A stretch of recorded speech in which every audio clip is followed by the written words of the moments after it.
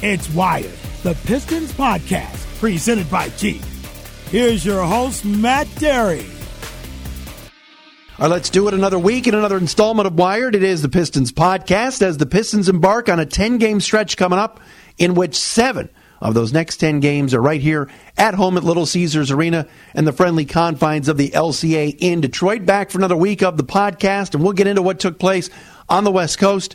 The trip that went 1-3 for Detroit, but saw Saturday's lone win against the Clippers as an unbelievable day, certainly for Blake Griffin and this franchise. Detroit won that basketball game, and Blake exacted some revenge on his former team by going for 44 points, 8 rebounds, 5 assists, 3 steals, and a block. We'll dive right into that day with Brian Sieman. He is the play-by-play voice of the LA Clippers, has known Blake his entire career, and will give us a kind of a first-hand account of what last Saturday was like. And let me tell you this, as somebody that observes each and every one of these Pistons games, that was as good a game as there is all season, because you're watching the guy that is the face of this franchise, who's going to be here now and in the future. All right, he's under contract for 3 more seasons after this at a very paltry number, $30 million plus. Blake Griffin went into Saturday and whooped some butt. He went in Saturday to L.A. and exercised some demons against a franchise that told him he was going to be there forever, a Clipper for life. He dissed, whether he wants to admit it or not, he dissed the owner, Steve Ballmer, who tried to shake his hand, ran back into the tunnel, into the locker room, came back out, and dropped a 44 burger on him. That's something, that kind of excitement, that kind of edge and attitude, that's kind of what Pistons basketball has been missing for a long, long time. And I think we're lucky to have a guy like Blake Griffin. Brian Sieman, voice of the Clippers, will join us momentarily to talk about that day. All right, so Orlando in here on Wednesday, 3 straight at home, 3 straight on the road after that, and then 4 straight at home after that. Weird 10-game stretch, 3 home, 3 away, 4 home for this Pistons team. And they got to get their act together. At 18-23 and out of the playoff picture right now, you heard the owner, Tom Gores, tell the media on Saturday, or maybe it was last week during the Lakers game, this team has to play better and should play better. And one thing I want to point out before we get Brian on here from L.A. is the fact that you could talk about so many different things and injuries and Ish Smith finally coming back and this and that and Andre Drummond. The bottom line is this. Reggie Jackson makes $17 million. Next year, he'll make over $18. Reggie Jackson on the road trip shot 31%, 17 of 55. On the road trip, Reggie Jackson shot 5 out of 24 from 3. Your starting point guard, Reggie Jackson, on the road trip, 4 games, 4. Losses in L.A. and Sacramento, a win over the Clippers, and a loss in Utah. Reggie Jackson shot 4 free throws. Not made 4 free throws, attempted 4 free throws. And you look at his numbers over the years, and you see a guy that can score the basketball. He was known a couple of years ago by the man that actually started this podcast before me, Jake Chapman, as Mr. Fourth Quarter. And yet, those days have been gone for the last couple of months. Reggie put on a good show in November. 4 games over 20 points or more. December, 1. January, he's yet to do it. If this team's going to take that next step, get back in the playoff picture, get into the postseason and make a little noise, and get things to be exciting on a consistent basis again at Little Caesars Arena, their point guard has got to do better than 14 points a game and 4 assists. And play better than he's played on this road trip. And it starts with this little homestand here with games Wednesday, Friday, and Saturday. It's got to happen. And, like I said, Blake Griffin's playing his butt off. Guys off the bench, yes, there's some inconsistency. We saw certain things on the trip that we liked. Ish Smith coming back Monday is definitely going to help. All right, but Reggie Jackson's got to perform. That's a big dollar number for a guy that has performed in the past and can play this game. It's not like he's a bad basketball player. But he has to play better and shoot it better if this team is going to win. All right, so we've been discussing certainly the return of Blake Griffin to Los Angeles over the weekend and what a return it was with the 44 points against his former team, the man that was courtside and there and witnessed Blake Griffin's first 8.5 years as a Clipper, as their play-by-play voice, a guy I have an immense amount of respect for, one of the better voices around the league. Brian Sieman joining us now. What's up, Brian? Matt, always good to chat with you, my friend. I know, back at you, my man. What was Saturday like for you and certainly for Clipper Nation, I guess? And I got a chance to listen to the open of the broadcast and what you guys did to pay your respect to Blake Griffin for everything that he did. But it was kind of a weird day, wasn't it? It was weird. I was excited and nervous at the same time. I was excited for the fans. Blake brought a lot of those people with him. When he came here, he discovered the fans and vice versa. And, the sellout streak the Clippers had of 280 games started Blake's rookie season. No Chris Paul. It started with Blake. He brought the eyeballs. He brought the people into the crowd. So I was excited for them. A lot of people felt kind of disappointed that the Clippers traded Blake, but when he got there, I knew that they'd give him a nice ovation, all deserved. I thought the tribute video was really well done, kind of spanning his entire career. And the nervous part of it was I knew that he was capable of detonating, and I knew that he had some hard feelings. I still think that against the organization and the way that he felt that the situation went down. So I was concerned about how great he was going to be, and I saw every minute, every basket, every dunk he had for the first 8.5 years of his career, and I never saw him play better than he did on Saturday against the Clippers. Easily expected. I mean, you could have predicted that, but he went above and beyond. He was sensational within the ballgame, and kudos to him. I'm glad he's healthy. And I'm glad the people in Detroit get to watch him at the peak of his powers, because he can do some really special things out there. Let's start with before the game, and obviously it's been documented, with the video, kind of blowing off Steve Ballmer, the owner. Doc Rivers had nothing but nice things to say about him, but what was the feeling in the gym like, 2.5 hours before the game when Blake arrives? It was when he walked out. There weren't a ton of people in the stands because it was an earlier game. It was a 12:30 game for us, and LA people have a tendency to show up a little bit later. But those that were there was a nice little murmur and a small applause. Not because they didn't appreciate him; it was just those who were there. And he went through his regular routine, and although shooting at a different basket than he used to do, and he went through his routine and he went through his stuff. And clearly, he was very ready for the ball game.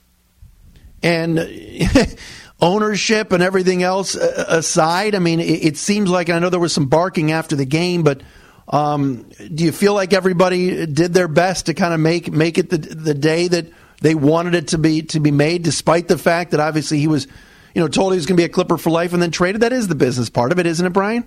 Yeah, no, and listen, I get his hard feelings. I understand where he's coming from. It's a business, though, and, I think the Clippers went into signing him and thought this guy's going to be here for life. He's going to be the magnet that attracts other players. But, I think the underlying story, and these are my views, these are not the views of the front office. The underlying part of it is, he did get injured a lot. In those last few years, he missed over 120 games or so, whatever it was. And when the Pistons reached out and said they'd be interested in trading for Blake, I think the Clippers had to do their due diligence, listen to the trade, look at the climate in the Western Conference at that point in time. Very challenging to overcome anything Golden State was doing, and I was 100% on board for sure with the trade when it happened, even though it was 6-7 months before they told him he was going to be a Clipper. And the thing I always go back to, and while Lawrence Frank is the team president, and he's the guy where, and Piston fans are certainly familiar with Lawrence, I think he's terrific, and I think the Clippers are very lucky to have him. Sure. They also have this guy named Jerry West, who's a consultant, and when Jerry West signs off on a trade, I don't care what a fan or anybody else thinks, you say, okay, well, then that's the right thing to do. And when I knew that Jerry was on board, I thought, okay, this is going to be a new start. It's changed my job a little bit. I miss Blake flying around Staples Center, and I saw things I didn't think anybody could ever do, and I always appreciated it. So I get hard feelings from Blake. I really do. They'll subside.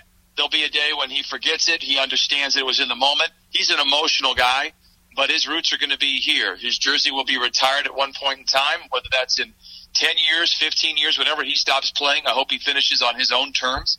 But he'll be back here, and I know he's upset now, but that will subside. Brian Sieman, play-by-play voice on the radio side for the LA Clippers, joining me here. On the Wired, the Pistons podcast, Matt Dery with you, brought to you by Jeep. All right, when you look at what you saw on the floor, like you said, maybe the best performance you've ever seen from him, going for 48, a win that they desperately needed on a West Coast trip where they had been struggling. But he's had to change his game, hasn't he, Brian? And isn't that what this league is all about when guys get to his age? It is, and there's those that do it, and there are those that are kind of stubborn about it. Blake has honestly been trying to change his game since his first year, and this is a credit to him. You know, I think he came into the league as a guy that was very athletic, that played basketball. Now he's a basketball player that is very athletic. I mean, he's in the prime of his physical life right now, and I mentioned how this process began many years ago. I think it was in 2012.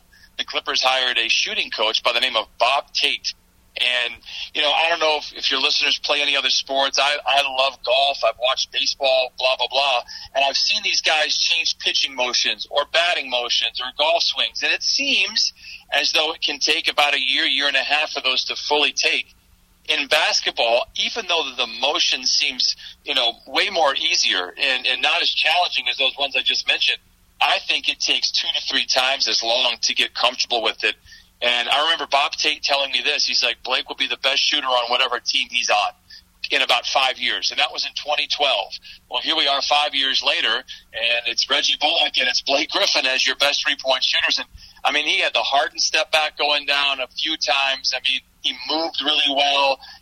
I think he loves this role. He's kind of a point forward. He's a great passer. They don't think people talk enough about that. He looked phenomenal. All the hard work he's put in over the years is paying off right now.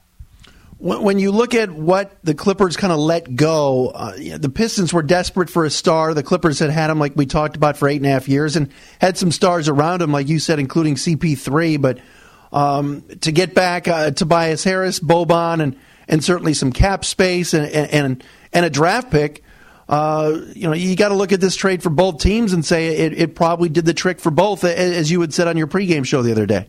It was a win-win, and it doesn't always work that way. You're right. I mean, the assessment for Detroit, they needed a star. They've got Blake for 4 years, and maybe more by the sounds of it. He's loving life in Detroit. Now, can he get somebody to come out there and play with him? Detroit is as good, if not the best sports town in the country. So I find it hard to believe that they won't get support there for Blake. There's no doubt in my mind. And I actually had the opportunity to work with Dwayne Casey many years ago. I know who that guy is, like as a coach and as a person to be around. So you've got 2 really good salespeople there to help bring people in. As for the Clippers, you know, they were kind of up against the ropes. I mean, Golden State is a supernova, and they're not going to contend right now. So it was very obvious, I think, at the start of last season, if you could do something, they did. And Tobias Harris is, I think, in my book, whether he makes it or not, he's an all-star. You got Shai Gilgeous-Alexander out of that trade as a draft pick. Boban has been terrific when he has played, and Avery Bradley, while his offense is struggling defensively, one-on-one on the ball, he might be as good as there is in the league. And, oh, by the way, the cap space, which is kind of the hidden feature of that trade. The Clippers potentially have 2 max slots for July. So this is a destination. You've got a great coach. You've got a great backbone that will be here even when you sign those 2 guys potentially. So it really, I mean it sincerely, is a win-win, maybe a win-win-win, because the Pistons and the Clippers win. But I do believe Blake, at the end of the day, this is the kind of ball he wants to play, and he's thriving. When you look at the team that's around Blake Griffin, obviously Reggie Bullock, you know, from his days with the Clippers, and I know you referenced that in your broadcast the other day when I was listening. Eye test for you for Detroit. How far away is this team, and what do they have to do to put around Blake? They need another star on the wing is what they need. Bullock is great there to protect Blake. I mean, he was just kind of hiding out on the perimeter. Anytime the Clippers misread a double team or they didn't do it properly, Bullock made them pay. I mean, really made them pay. I think he had 5 threes in the game. I would imagine they need, to be honest, if you want my view of it, they need a true point guard. This is a point guard league, and Reggie Jackson is a slasher, but his role has changed to being kind of, as he has said, a spot-up shooter. Ish Smith is a guy that I really, really enjoy watching play, and I think some of the struggles Detroit that they're going through or have gone through is partially because he's not been there to kind of push the pace. But I would imagine a perimeter player out there that could really help them get over the top. If you can keep Drummond happy there as well. I mean, you've got some pieces. You've got a great talent and a great coach. It's not that far off, if you want me to be honest. And I've never met him, but I know the ownership group, Tom Gores, I've heard nothing but great things from Lawrence Frank about. So you've got all the pieces. It might not look great right now. I don't know if they make the playoffs in the East, but you've got a guy in his prime that's going to be there for four full seasons. You'll get it done eventually. When you look at how the league has changed, Brian, and you watch every team and get a chance to do that while calling the Clipper games, is it difficult to build around two bigs? And I know that Blake really isn't a big anymore. He's kind of, he leads the NBA in touches, over like 90 touches a game. He's kind of playing, like you said, that point forward spot. But can this work with a Blake and a Drummond, or do they need to get smaller? It'll be interesting to see. I don't even put Blake as a big anymore because he can shoot the three. Drummond, I know just by looking at his shooting charts over the last couple of years, is trying to branch out. I just don't think that's his game. I feel like if you're going to, and this is just my opinion, I don't want to pretend to be in the front office or criticize anything that may or may not come down the road for, the Pistons, but if you're going to invest in max players, to me, they've got to be on the perimeter. They've got to be able to shoot. That's what this league is at. Centers are, to me, they're nice to have, and Andre Drummond is an absolute load. I love him. And, I remember DeAndre and Andre having their battles, and I couldn't be a bigger DeAndre Jordan fan, and I kept thinking, boy, that Andre Drummond is a real piece, man. He's really good. But to me, this game is moving out on the perimeter. I mean, you've got teams shooting 35 and 43s a game, and to have potentially 25 to 30% of your salary dedicated to a guy that struggles from the free throw line and isn't really an asset, out on the perimeter. To me, that's tough. But you've got to go sometimes against the grain, and that's what the Clippers were trying to do last year with Blake and Gallinari. Instead of loading up on the backcourt, you're not going to beat the Warriors at what they're doing. You're not going to find a better Steph or Durant or Klay Thompson. It's not going to happen.